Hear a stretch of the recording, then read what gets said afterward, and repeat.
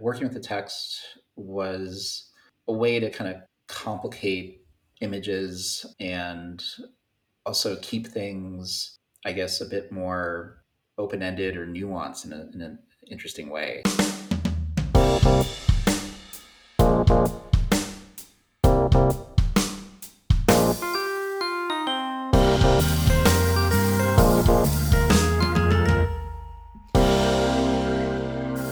Hello, print friends, and welcome.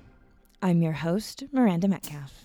Each week, I chat with artists who use print-based media to do something beyond the expected. This is a bilingual podcast, so if you subscribe to us, you'll be getting episodes in English with me, as well as in Spanish with Ronaldo Gil Zambrano. Together, we talk to printmakers around the globe about their practice and passions in the world of printmaking. I have some exciting news for you, print friends, before we kick off today's episode.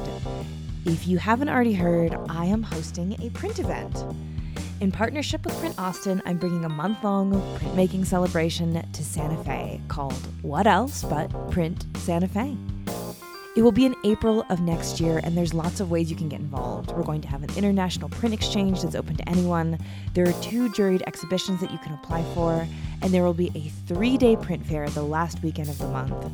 It is all up on printsantafe.org, so check it out through the link in the show notes, and I look forward to hosting you all in beautiful Santa Fe, New Mexico. Hello Print Friend is brought to you by Speedball Art Products. In 1915, Ross F. George published the first edition of the Speedball textbook, which quickly became the superlative resource for artists and letterers of all ages and skill levels. This is a great resource for the gig poster gang or folks who want to develop more of their own style of fonts and letter forms. In celebration of the 105th year anniversary of the first edition's debut, the 25th edition of the Speedball textbook has a convenient lay-flat construction and 120 pages of examples, contributors' works, and innovative technical insights that is sure to inspire and appeal to scribes and enthusiasts across the spectrum of skill and experience. There's a link in the show notes. My guest this week is Kevin Haas. We talk about what it's like to change your aesthetic signature mid-career, the use of words in art and the fine balance of not letting them overpower your visuals, and the sci-fi dystopia in the Rust Belt. So, without further ado, sit back, relax, and prepare to find out what exactly is Soylent Green with Kevin Haas. Hi, Kevin. How's it going? Hello, Miranda. How are you? I'm really good. I'm good. I'm so glad we're finally getting a chance to talk. I feel like you and I have been in the similar print world circles since my very first months and years as being a little wobbly, bambly-legged contemporary print person way back when I was at Davidson, probably like 10 years ago. And I know, right? It's a long time. Yeah, I know. Yep. Yeah, that was like 2014, I think. Yeah. Yeah, 2020. I think I started there in 2013. And so, Okay. It's coming up on 10 years. And then, knowing your work from the general global about town print scene, seeing you at conferences. And of course, you've been a feature on Ronaldo's video series, which is really exciting, of the studio visits that he's been doing. And now we finally get to talk. So I'm glad you're here. Yeah, totally. So, before we dive in and get to know a little bit more about you, can you just let people know who you are, where you are, what you do? Yeah. So I am Kevin Haas. I currently live in Moscow, Idaho, of all places. I teach at Washington State University, which is just 10 miles away across the border. I've been there for over 20 years now. I'm originally not from the inland Northwest. I'm a Midwesterner from St. Louis. Grew up there and then eventually went to Chicago for undergrad and stayed on working there, some different studios, and went on to Indiana for grad school, then back to Chicago. Just couldn't resist the pull of that city. And eventually ended up out here because of the teaching position. So, and for various reasons, have ended up staying here for all this time. Yeah. And so you said that you grew up in St. Louis. Uh-huh. What role did art play in that part of your life? A big part. I actually, pretty much grew up with art. My parents did have prints in their home, so kind of came by that naturally. But yeah, ever since I was young, they dragged me out to museums, both in St. Louis and nationally, and yeah, in Europe. So I was kind of taught at an early age that you're supposed to stare at objects on the wall and think of them. Yeah. Yeah. Were they in a creative field at all? No, my father was a historian, focused primarily in English history, the management of the Royal Navy, and lived in the UK for a bit. And yeah, my mother worked a bit as an editor for a small newspaper in St. Louis, but was mostly a homemaker. But yeah, so I've been in academia my entire life. But because of that, yeah, my father's interests, he always planned out trips and was always taking us to various historical sites, museums. So I saw lots of art all the time. And yeah, from an early age, they took me down to the St. Louis Art Museum to take classes there that were for children. So I remember, yeah, making these dragons based off of Chinese ceramics there and things like that. So it was just kind of seemed just a natural course for me to end up going into art, since I had such a strong interest in it and exposure to it from, yeah, throughout my childhood. So yeah, so it was a little surprising when my parents were a little dismayed when I said, I want to go to art school. Oh no, you're like, what have I been training for? Yeah. But yeah. So yeah. But yeah, the St. Louis Art Museum was, a place I went to frequently, especially as soon as I could drive in high school. That's where I would go. I would go to the art museum and I would go to other galleries in St. Louis. So yeah, I don't know. This has been my entire life. Yeah. And so you were a kid who enjoyed doing it. It sounds like, I think some people have maybe similar stories and we're just like, and I found the museum so boring, because not every kid responds to it. But do you remember looking forward to the trips and understanding that they were something exciting and special? Oh yeah, absolutely. Oh, wow. It was always fun to go. Yeah, it was really special to be able to see all these amazing different things that people created, both contemporary stuff, which I enjoyed, but of course, lots of historical things as well. I mean, yeah. So in high school homeroom, this would have been, 88, 89, somewhere in there. The Ansel and Kiefer retrospective at the time was traveling around. And I actually had the catalog for that. So that's what I was reading in homeroom. I was like trying to make my way through this dense text about Ansel and Kiefer's very esoteric, philosophical, historical work. Yeah. So I guess that makes me not your typical. So you were, so where other people might be hiding comic books, which are, their own form of art, young Kevin is working through art theory, is what I'm hearing. Yes. Yeah. Yeah. So we've set the scene. We've got young Kevin sneaking art in homeroom. And your parents were still surprised. Yes. When you chose art school. So yeah, for that sort of part of your life, I mean, sounds like you maybe never considered doing anything else. It just was, this is what I'm going to do, is go do art. Is that right? Yeah, I felt pretty, committed to that early on. I mean, I certainly had other interests when I was young. Yeah, I was an amateur astronomer when I was young, really into insects, things like that. But yeah, art just seemed to be the right path and something I was very interested in and wanted to pursue. And yeah, I was pretty, single-minded about that. Cool. And so you said that you grew up knowing about prints, or at least having prints in the house. Did you know that printmaking was its sort of own form of art before going and doing it? Not necessarily. I was kind of aware of it. I did do just a little print thing, another class that I was at the St. Louis Art Museum. But yeah, I wasn't super aware of it, but I think I was more familiar with it through various kind of historical sites that we go to, where it was kind of recreation of 19th century town, and there'd be a printing press there and things like that. Gotcha. I was kind of familiar with that kind of more, industrial kind of technology. And that's certainly something that really drew me to print as well. So. Oh, so it was that connection to that history and that early technology was part of it for you? Yeah, absolutely. I mean, growing up in St. Louis and then, kind of being in the Rust Belt parts of the Midwest, Chicago into Gary and stuff.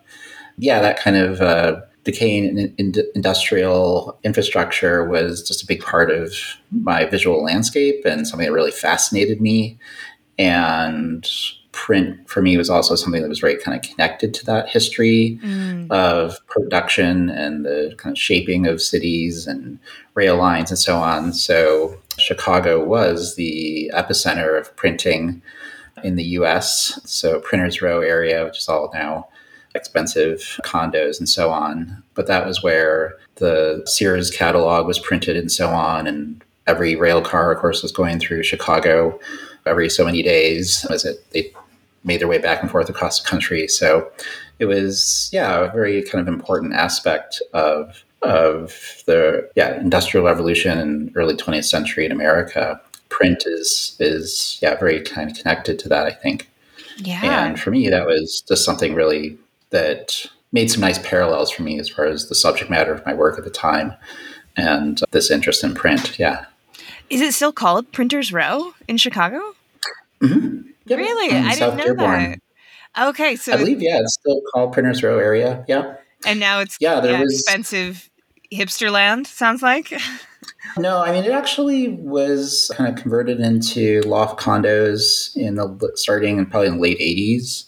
And so when I was there in Chicago in the early 90s, I volunteered at what was the Chicago Printing Museum that was in the basement of one of these large buildings that had amassed all sorts of presses and type and obscure binding equipment, all sorts of things.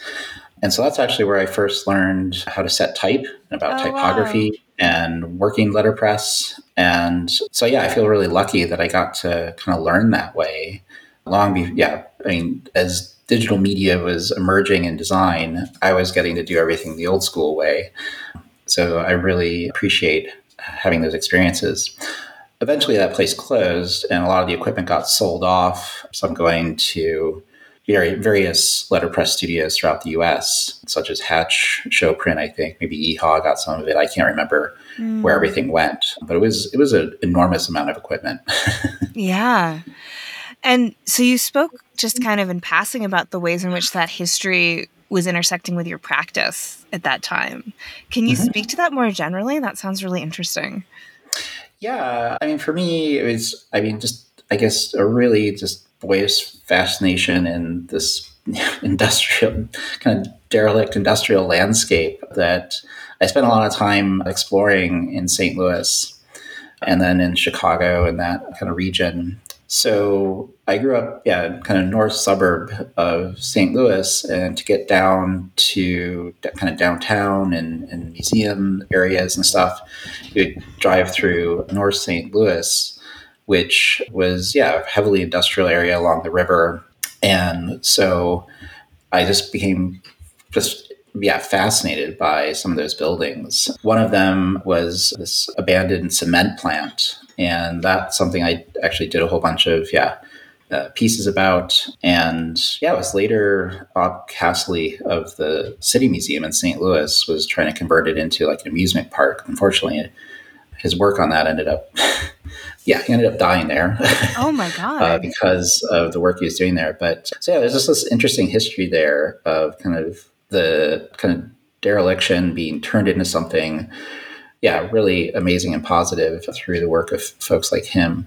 But for me, it was just, it was really just before kind of everything became so gentrified and cleaned up. I'll never forget being able to ride kind of a rails to trails bike path through the north end of St. Louis through those areas that I spent so much time photographing. And it just felt so out of place, something so kind of happy and healthy and just out enjoying a nice bike ride in the afternoon, going through all this, industrial disinvestment. And of course, now so much of that has changed in so many cities, gentrification and how things have gone since the 90s. But for me, it was a really strong connection between kind of production and labor and ideas of progress and the hand versus the mechanical.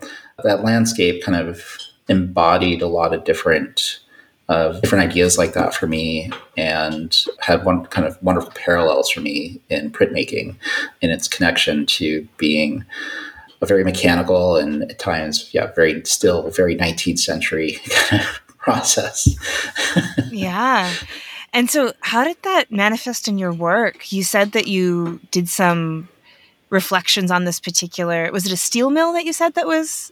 It was a cement plant. A cement plant. Yeah. You did some reflection on the cement plant. What was that like? A huge facility that was abandoned for years. Yeah, it was. So with that project, this was something I did in grad school. But I had all these photographs of the place and did liquid light on paper to print the photographs, and then had found this manual from the Department of the Interior from like the 1950s on working with cement for construction.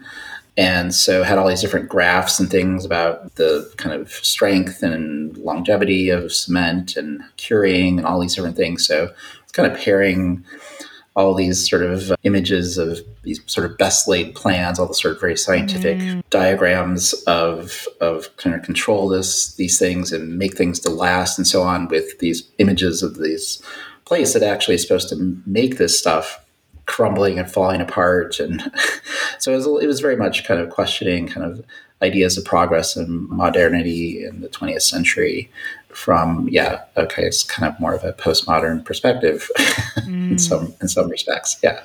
Yeah. And that sense that things are just going to keep getting better and better and easier and more prosperous, that I think really is often summed up in some of these really big manufacturing plants that have since been abandoned.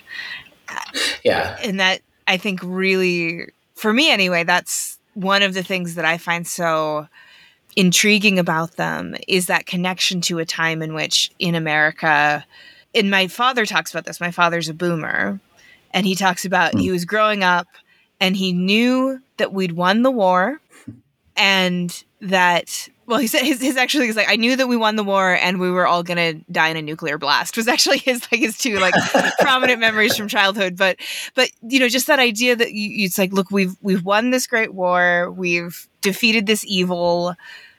And now people are coming home and they're getting jobs that you can raise 4 children on one salary. And the domestic life is becoming easier through technology as well, of course, with washing machines and everything like that. And then that kind of peak and fall, I think, of that ideology and that lifestyle in the United States is something that I'm sure where you grew up and the Rust Belt maybe is more palpable, even because you have these monolithic dinosaurs bones of these factories. Yeah, definitely. Mm-hmm. Yeah, it was sort of omnipresent there for me. The different places I lived and landscapes I traveled through. Yeah, that history and legacy of industrial progress was obviously very failed. Yeah. Yeah. I mean, for you, do you think that's why you were drawn to the buildings? I mean, I kind of just went off and was speaking from the eye there for sort of what I see in them. But was that present for you too? I think so. Absolutely. I mean, that sort of, I guess, fascination with that sort of change or that sort of demise or cultural shifts, or I think that's something that interests me. I mean, I have a longstanding interest in kind of sci-fi and dystopian films and things like that. So it totally connects. Oh, that's really interesting. But yeah, I feel like it would be really difficult for me to watch Soylent Green right now, because just I hadn't really made that connection between these imagined futures and these sort of sci-fi dystopian worlds and that landscape, but it's right there. I mean, that Yeah. In that, it's an amazing film. Spoiler alert: Soylent Green is people, but it's the. Oh, I know. I'm sorry, Kevin. I'm sorry, but I'm sure if you're interested in it, you've seen the film before, and the way it's overcrowded. It's really hot all the time. Only rich people yeah. can get vegetables. It's made. I don't know what year it is. Sometime in the 70s. So staring down over 40 years ago now. And it just Yep. feels so real. And when I see the things that are happening in society, it just takes me back to that. Yeah. So I when you said that, I was like, oh God, Soylent Green, Yep. Yeah. I mean, sci-fi, I was just mentioning this to somebody. Yeah. It's like sci-fi is a warning. And yeah, it's sort of been sounding those alarms for us for decades since Metropolis way back in, I believe that was 1927 that was made. Mm-hmm. Yeah. Yeah. All sorts of industrial and labor and social unrest and class issues. Yeah. Yeah. Yeah, absolutely. So I want to make sure we get a chance to talk about the use of text in your work, because I know that's a huge part of it. So we're talking a bit about some of the work that you were doing in grad school and more connected to the landscape of your childhood. But I know that you have this interesting between that kind of tension between text and drawing. I find it really interesting when people can effectively use text in fine art, because oftentimes text becomes too heavy-handed, it becomes too didactic or preachy. And you're an artist who uses it successfully and in intriguing ways. And so maybe to go back a little bit, that interest of text, did that start for you in the basement on Printers Row with the typesetting, or was it there before that? I don't know. I think it was something I was interested in for a long time, but never knew how to do it or what I would do. Or when I tried to include text, it just seemed out of place, or just competed too much with what the image was, or it wasn't the right place for it. Yeah, with the work that's more sort of text and drawing based, I started that in 2019. So it's still really new to me, and still something I'm trying to figure out. Basically, I made a very kind of decisive change in my work and abandoned kind of the built environment that I was so focused on for pretty much all my time as an artist. And it just seemed that working with the text was a way to kind of complicate images and also keep things, I guess, a bit more open-ended or nuanced in an interesting way. So it really, for me, choosing text and drawing, the writing that I do, it's about kind of two different ways of understanding. With text, like literally you can memorize something and recite it just like you would a poem. But with, say, something like drawing, you can't memorize it in the same way. You couldn't repeat it in the same way. And so there are two really different modes of kind of comprehending things or understanding things, observing things. And with what I'm trying to do with it, with some of the kind of current things, I'm interested in them kind of being sort of visually equal in an image, but saying different things or have overlaps that produce kind of random meanings in a way that things, you read one thing, but don't understand why you see this other thing. But at the same time, you're seeing the text as an image as well. So it's something I'm still trying to kind of process and deal with and figure out and work through, and trying to push a little bit farther into this summer with some pieces I'm working on. So, yeah. And that way, I think that text has such seemingly definitive meaning in the way that we perceive it. And some of that challenge to take away that definitive meaning has to come a bit maybe from composition, or sort of, as you said, finding a balance. So it's not the text overpowering the image, which I think happens a lot. When we look at an image, we naturally go to the words as the first thing, no matter what else is going on in the image. Exactly. Yeah. And because that's just it's the way we're wired, I guess. The text is something much easier to process than the drawing. The drawing is something that kind of takes time. The text, you go through line by line, word by word, until you reach the end, very sort of in a very, just very orderly, very natural way. We understand the words almost instantly. They're so kind of familiar. The shapes of the letters and everything just jump out at us. We understand those words and what our associations with them are. Whereas the drawing is something, very different every time. And something that can't be experienced or understood in the same way. Mm-hmm. Yeah. And I do think that there's something in there too of using text in this way. For me, it calls into question a little bit that perceived universal meaning of text, because that's something that we share, right? Is this idea that when I read the word tree, I'm having the same experience that you have when you're reading the word tree. But of course, that's a huge assumption on our part, and one that can lead to a lot of sort of crumbling of communication. And of course, we're recording this as we spoke to on the morning of the news about Roe versus Wade. And so I can't help but think about how that fits into our legal system, and how the way in which words and what they mean is truly what judges in these high courts who are deciding the fate of millions of people, that's their job. So that's what they're set to do. And I think we think about a judge as someone who is supposed to figure out right and wrong, but that's not what they say they do. They look at these words and they try to figure out what it means.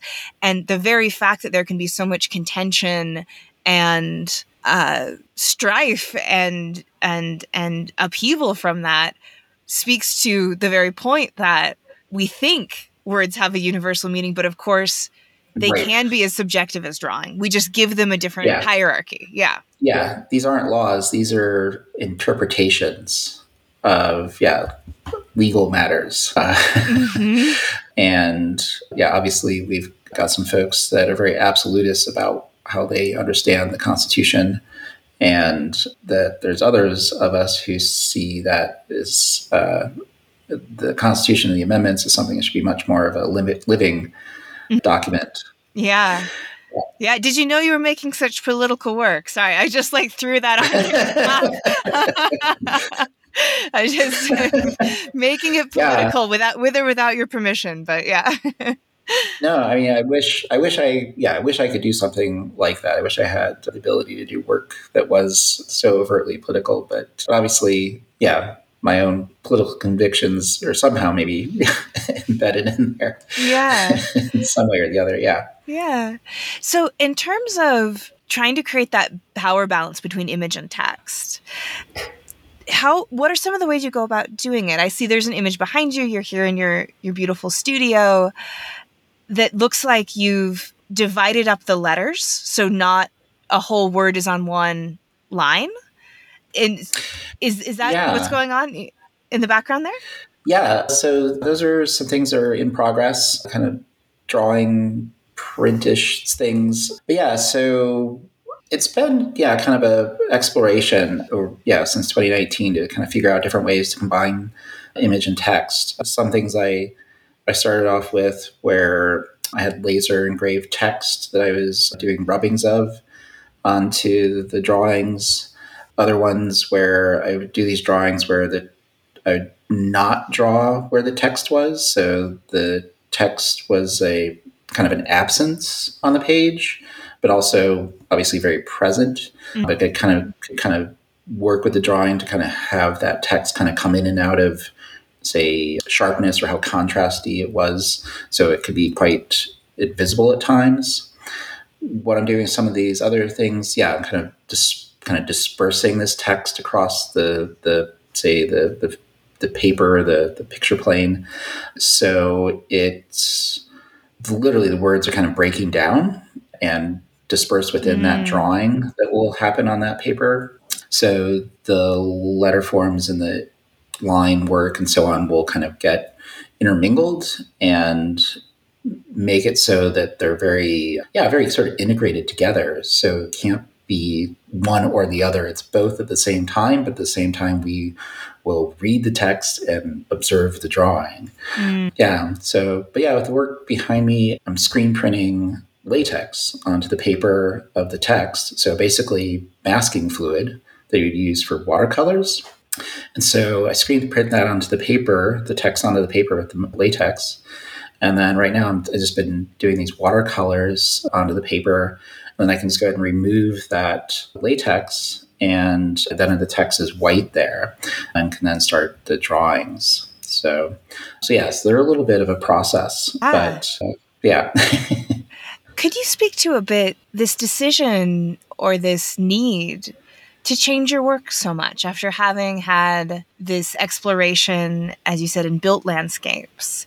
Because I think that that's something that maybe a lot of artists are drawn to, but there's probably some anxiety around it. You know, what you're known for, the kind of, brand, for lack of a better word, that you have. Yeah. And for collectors who are maybe used to buying one set of imagery. Yeah. What was sort of the tipping point for you where you realized you needed to go do this? And was it a little bit anxious making? Absolutely. I mean, I think the work now is in part about just the anxiety of trying to do this in some ways, and just trying to make artwork. So with some of the phrases, they are meant to be, kind of self-critical of the artwork itself, or why do it, or is it actually of any value? So it is meant to kind of play with the purpose and the value of what these things are. But it was just a lot of life changes at the time. Mm-hmm. And so just with everything that kind of happened, I kind of took a break actually for a while from making work, and just kind of slowly made notes and things, and would eventually kind of got to this place where I was able to have a sabbatical again, and started off with a residency at Gentile in Wyoming. And what was nice there is that there's no presses or printing equipment or fancy digital this or that. It's just a beautiful 400 square foot room that you have to do stuff in. And so I kind of had to go back to the basics and start over. And so it really kind of went back to drawing, and also starting to work with text, and spending a lot of time in that space, just trying out different combinations, exploring drawing again, getting back into that, and experimenting. And so it's very much, even though people will say, oh, well, it's still kind of like Kevin work. I'm like, well, yeah, obviously it's me. I can't get away from that. But for me, kind of personally, fundamentally, there's a lot of different things that have changed. And it has been kind of a struggle to figure out what I am doing with all this. Mm-hmm. Where is it headed? Should I bother? Should I just go back to making images of sprawl and things like that? Mm-hmm. But I don't know. I feel that part of my job, I guess, as artist is to keep challenging myself. And I guess also, since I am in academia, I do have kind of that, I guess you could say, buffer, mm-hmm. in a way that I don't have to be producing work to earn a living, or have a gallery that's representing me that is kind of expecting a certain kind of quality or type of work from me. So it opens me up to be able to explore and try a lot of different things. And I am, I guess, a bit restless in that way, that I'm always trying something different, trying to figure out a better way to do something, or a way that'll work well for what it is I'm thinking about.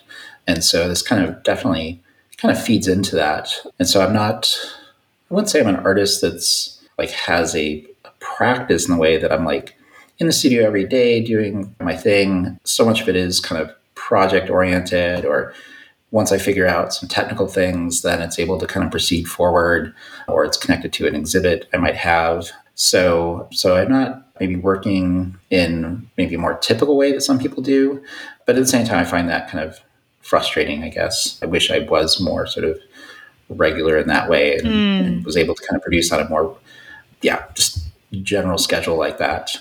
But I think with the changes I've made, it seems that kind of experimentation and exploration needs to be a part of it. And as you said, and I think most people who have worked with text in their artwork realize, yeah, it can be difficult and challenging. And so I appreciate you saying that you're intrigued by what I'm doing with it and that I seem to be doing it better than others. And certainly my first one kind of, I guess, critique I had earlier on with some of this work was somebody just saying flat out, like, wow, it's so hard to work with text and artwork like this. And just sort of acknowledging that. And somehow I've been, even though I know that that is absolutely the case, because I've certainly have tried in the past and failed, it's, just, I mean, I'm a little bit surprised that I've been able to do this combination of text and image. It's still really fresh and new to me, and I haven't figured it out at all, but it's also about, I guess it's about that process too, of trying to figure things out a bit, that it asks maybe those questions or expresses all of those kind of uncertainties. Yeah. Yeah. I was thinking about it. It's difficult because it's so powerful. It's like letting a wild stallion into your studio or something, you know? Or just here in Idaho, it'd be a wild moose. Yeah, a wild moose, exactly. You know, just something that's just so strong that it can wipe everything else out unless it's controlled and almost trained, right? In these really specific ways. It's the power that it has that you need to learn to wield it in an effective way. And I love that you've taken that anxiety and that challenge and been able to turn it into part of the practice. You mentioned there's a few phrases that you use that are directly related to your experience. Do you have examples that you can share? Yes, I'd have to bring some stuff up, but that's okay. I guess I was like, cut it out. We can always edit it too. If you want to like pause and bring stuff up, then we can just be like, to listeners, it'll sound like Kevin was just like, absolutely, here they are. So, I guess, let's see, I could kind of read off some of the things here. So like the one behind me says images just disappear. Above that is gradients of ambiguity. The next one is tangles of indecision. Something I'm going to be trying to work on for a steamroller printing event this year. It's a failing to disappear. So they're really terse phrases. Some are pretty obviously sort of what they are about and what they mean, but something like failing to disappear. I enjoy it's two-sided. Is it that you're not disappearing, or is it you're actually just screwing everything up and that's it. you're on your way out. Right. Yeah. And so I kind of like that. And I think that's something we all experience, right? That we want to be hopeful and excited and do well, but at the same time, we're afraid that it'll all go wrong. And sometimes it does. Other times it does work out okay. So trying to stick the work into that kind of corner at times where it could kind of go either way. Do you think of yourself as a poet at all? Like, no. Okay. Do you? No. I know some poets. Yeah, a good friend of mine. Yeah, he has a MFA in poetry, creative writing. There's actually a good creative writing and poetry program at the University of Idaho here in Moscow. But I do not, ever think of myself as a poet. They're doing something so different, way beyond what I can do with words. I just work with this collection of no more than like 8 words in a piece, right? Yeah. So it's got to be very, careful and picky and choosy about what those words are and how they play off of each other. But a little bit like poetry, but I guess. But I know what you mean, though. Like how poetry is its own beast. It's its own experience and its own craft. But you do have to think very carefully and be very efficient, I guess, in the words that you're using. And I think that is what reminded me a bit of the act of poetry, some forms of poetry. I guess, that's a good word for it. It's efficiency. I don't have a lot to say, but I want those words to kind of have a big meaning to them somehow, or that they are very open-ended or nuanced in ways that are open to interpretation, but also people are like, what does he mean? Yeah. And make sure that the words that are in there are doing the right job. right? Yeah. I think that would be something I would guess takes a lot of thought and practice and care as well. Yeah. Yeah. And yeah, I start running into things like alliteration, like how much do I want to use that? So yeah, and maybe doing a series of works that just play with alliterations that deal with uncertainty and things like that. Yeah. Do you find that this newer part of your practice, would you consider it research-based? Do you do a lot of external work the way you might have looked into archives for dilapidated cement plants? I mean, does it have any of that kind of element, or is it really more internal, inside the studio kind of work? It has been really much more kind of internal. The writing and the images really happen completely separate from each other. The writing is just, lists of words and phrases, and some sort of make it up to the top as I review them or tweak things. A lot of it, of course, just goes to the bottom. And the images all, come from photographs I'm taking. So I've kind of kept it, much more connected to just things in my own life. But something I've been doing more recently is, kind of starting to collect images from various news sources that are interesting to me, and thinking that, some of those might eventually start making it into work that I do. But yeah, that's a ways off still. I work very slowly. Yeah, well, I mean, I would guess that part of that is inherent process and practice, but also being a professor. I mean, that is a time-consuming thing as well. So a lot of the artists I talk to who do both, it is that really tricky balancing act, I would guess, between both of those hats that you wear as professor and as practicing artist.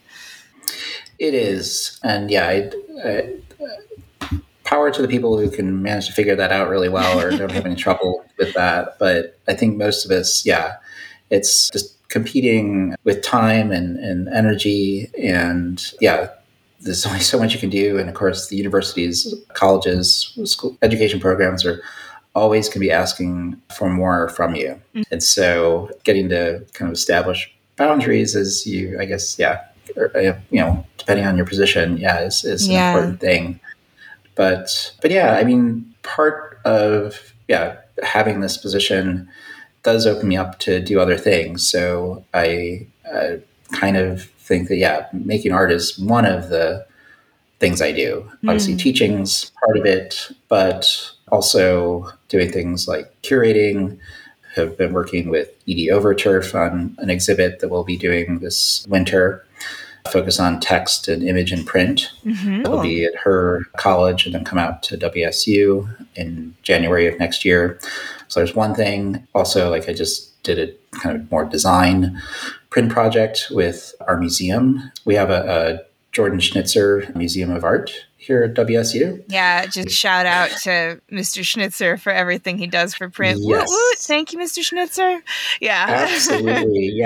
Every time, I go over there. It's just next door to our art building, and it's a beautiful new museum that was built in 2018.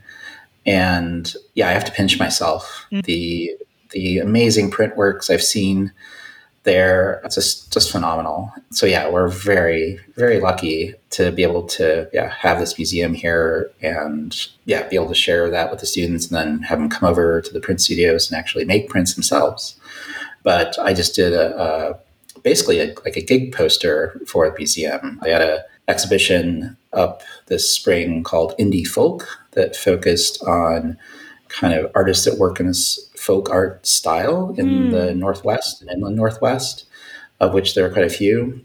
And I'd worked with one of them previously, Jeffrey Mitchell, print and ceramic artist, and had done some print projects with him that were in the museum when it opened. And so Ryan Hardesty, the director there, had invited me to maybe do this gig poster for a series of musical performances that they were going to have in conjunction with the exhibition, of focusing on musicians who also kind of explore folk in different ways. So that was like perfect. Like I get to flex some design skills and challenge myself with that, as well as do some screen printing, a nice big edition, and so on. So yeah, I kind of feel I've got a variety of different roles of sort of how I, connect with people in the community and make art and promote prints and do all those different things. So as much as I would love to be just full time making artwork, there's so many other things that we have to do within academia that it keeps things interesting and exciting and fun, and I get to work with a lot of different interesting people, and I'm very appreciative of that. Yeah, absolutely. As you were talking and kind of all the different projects and the design, I had this thought about the practice that you have now and our current, if you forgive the use of the word, zeitgeist.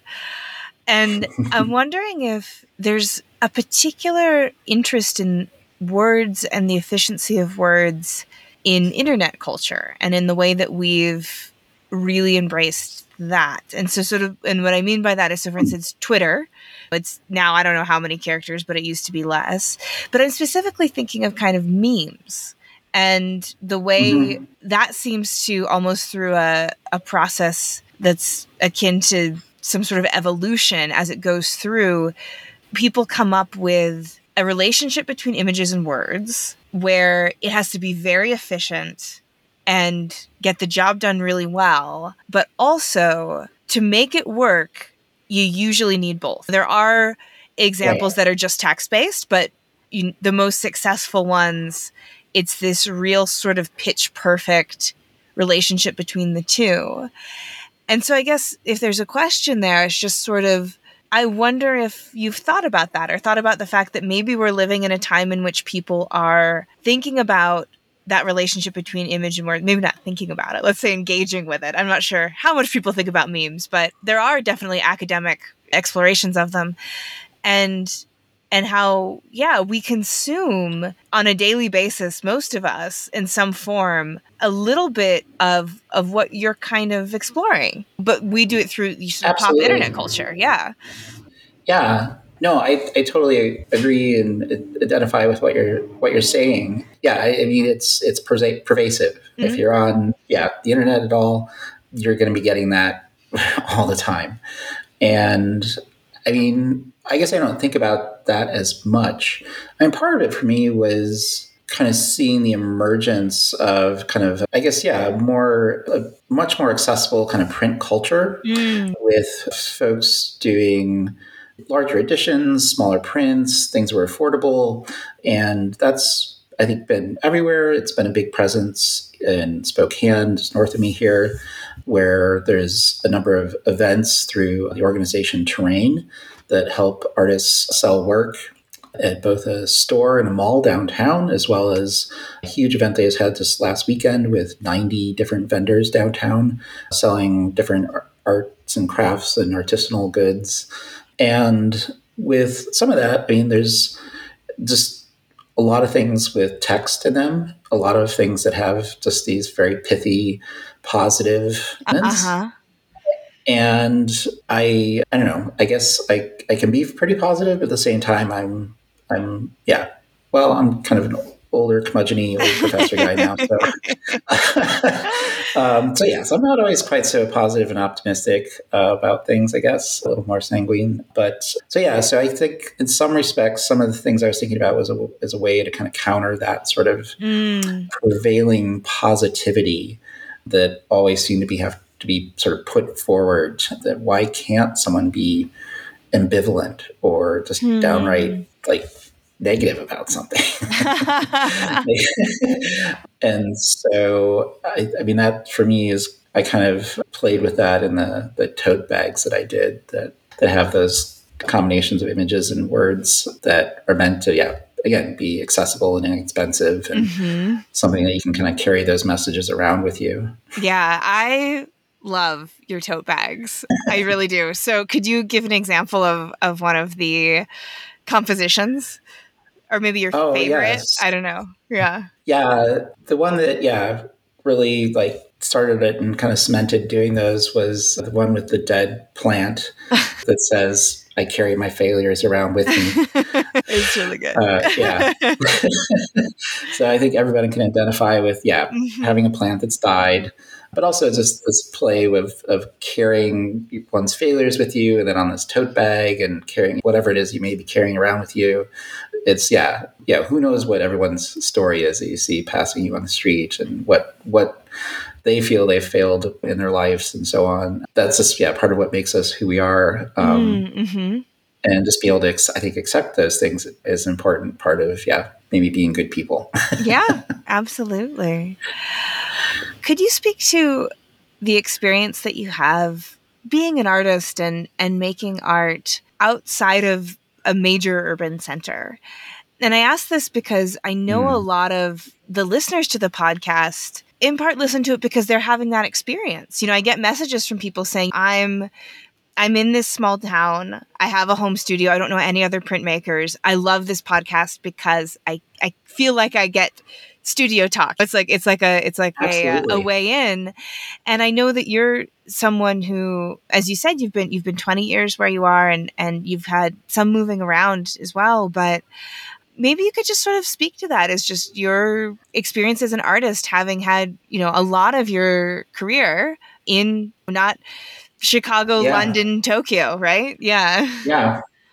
I mean, I've been fortunate that, I went to undergrad in Chicago and stayed on working there. I got to work in Toronto and lived there for a bit. And so I've had those kind of urban art experiences, which are, I think, incredibly important. So I often tell my students that are completing undergrad program that want to go on to grad school, I said, well, you've already done the rural university thing. Perhaps you should try city at an art school. I know it's really expensive. However, it may be a really important experience for you. And so it's been, I'd say, always a challenge coming from those bigger cities to somewhere here. And it's just a struggle to make those connections. I know earlier on, when I first was here, would go to Seattle quite a lot, and was part of a kind of cooperative gallery there, and just kind of ultimately realized that it just wasn't really worth my time and effort. And certainly it's complicated for someone in academia here at a university where we're very isolated, but you're expected to do these exhibits, and the kind of standard formula is,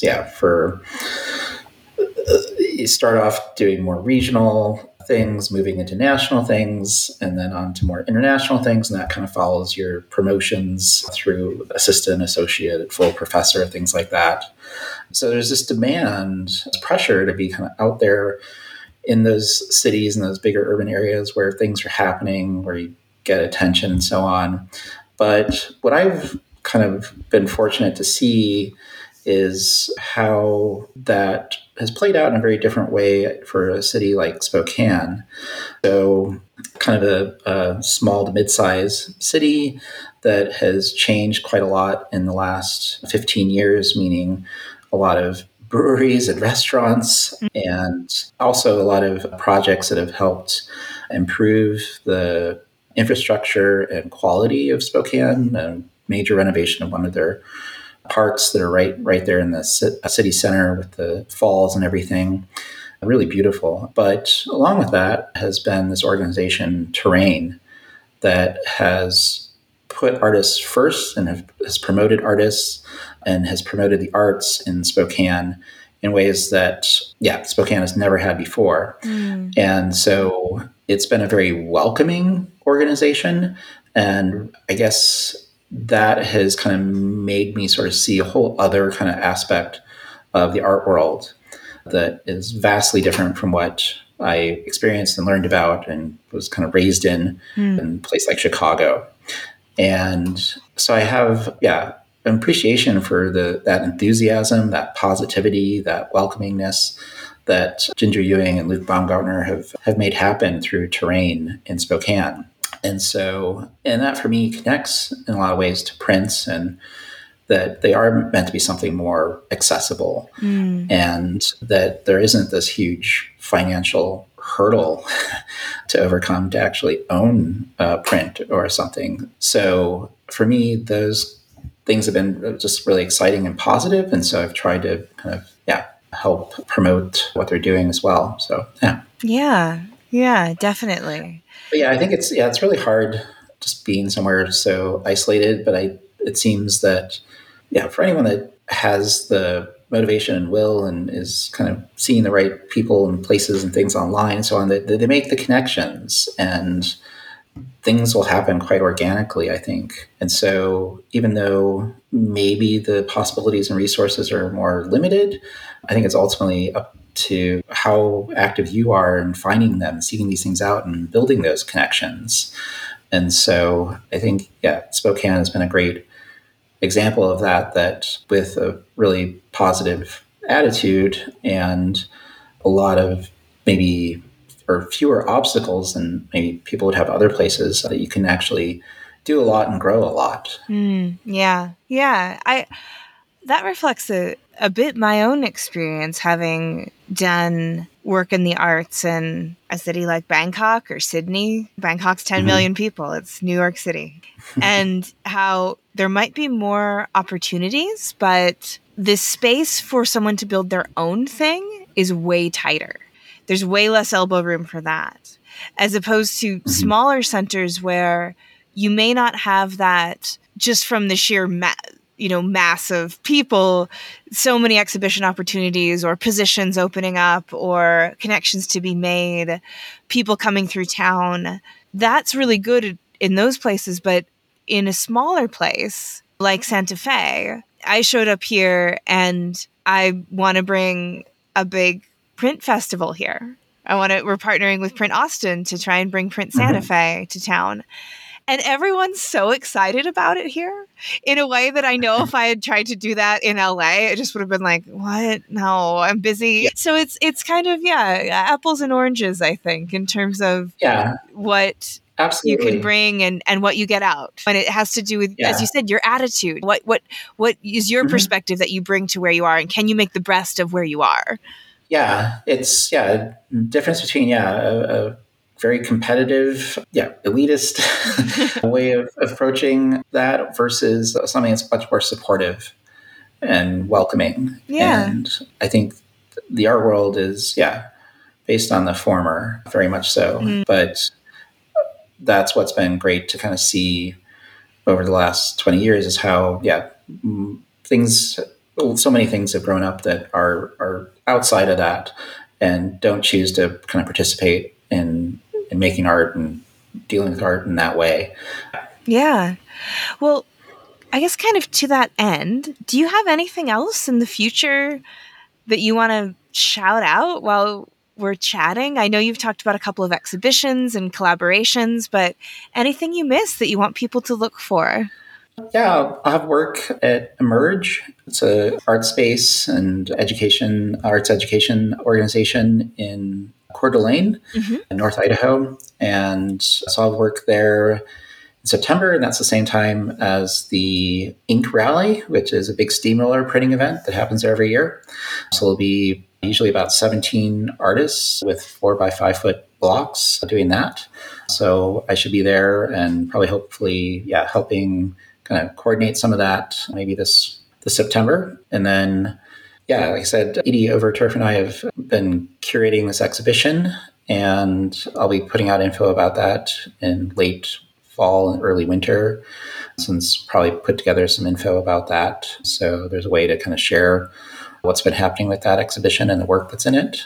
And I'll have an exhibition in, September, October of 23 in, north of Portland a bit, college up there. But planning on more large kind of wall text pieces for that exhibition, as well as, a lot of other things too. So, cool. So that's a little bit of my agenda from now until October 23.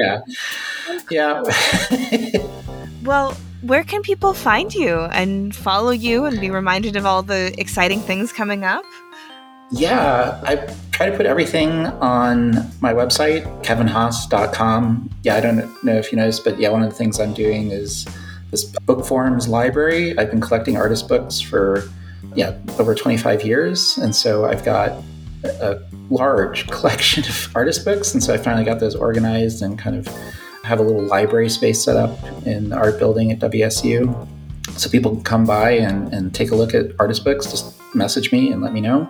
But yeah, as far as social media stuff, I'm easy to find. I'm just Printmaking Kev on Instagram and Facebook and all that. I don't post a whole lot, but yeah, I try to make them good posts when I do. Excellent. Great. Well, thanks so much for chatting with me. It's been really fun, and I'm really excited about everything you have coming up. I look forward to seeing about the exhibitions and the events, and it's just been really great to talk, Kevin. Thank you so much, Miranda. Yeah, it's been so nice to spend this time with you, especially after knowing you and first and kind of encountering you with Davidson and so on when you were just starting off, I guess, and kind of a more professional end of things. So it's been great to see how all this is unfolded, and also that you're working with Ronaldo just north of here in Spokane. So he's been a great presence here in the Inland Northwest. So yes, we are very the work you're both doing. Yeah, we're very lucky to have Ronaldo in the print world. we don't deserve Ronaldo. He's the best of us. Yeah. Thanks so much, Kevin. I will be in touch. You're very welcome. Thank you, Miranda. If you like today's episode, we have a Patreon where you can help us keep the lights on and get bonus content like Shop Talk Shorts, where our editor, Timothy Pauschak, digs deep on materials, processes, and techniques with past guests. And if monetary support isn't in the cards for you right now, you can leave a review for us on your podcast listening app of choice, or buy something from one of our great sponsors and tell them Hello Print Friend sent you. But as always, the very best way you can support this podcast is by listening and sharing with your fellow print friends around the world. And that's our show for this week. Join me again next week, where my guest will be Julia Curran. We talk about death, bodies, mental health, gender politics in the print world, autoimmune diseases, the American healthcare system, our disembodied culture, and what we can do about it. Believe me when I say, you won't want to miss it. This episode, like all episodes, was written and produced by me, Miranda Metcalf, with editing by Timothy Pauschak and music by Joshua Weber. I'll see you next week.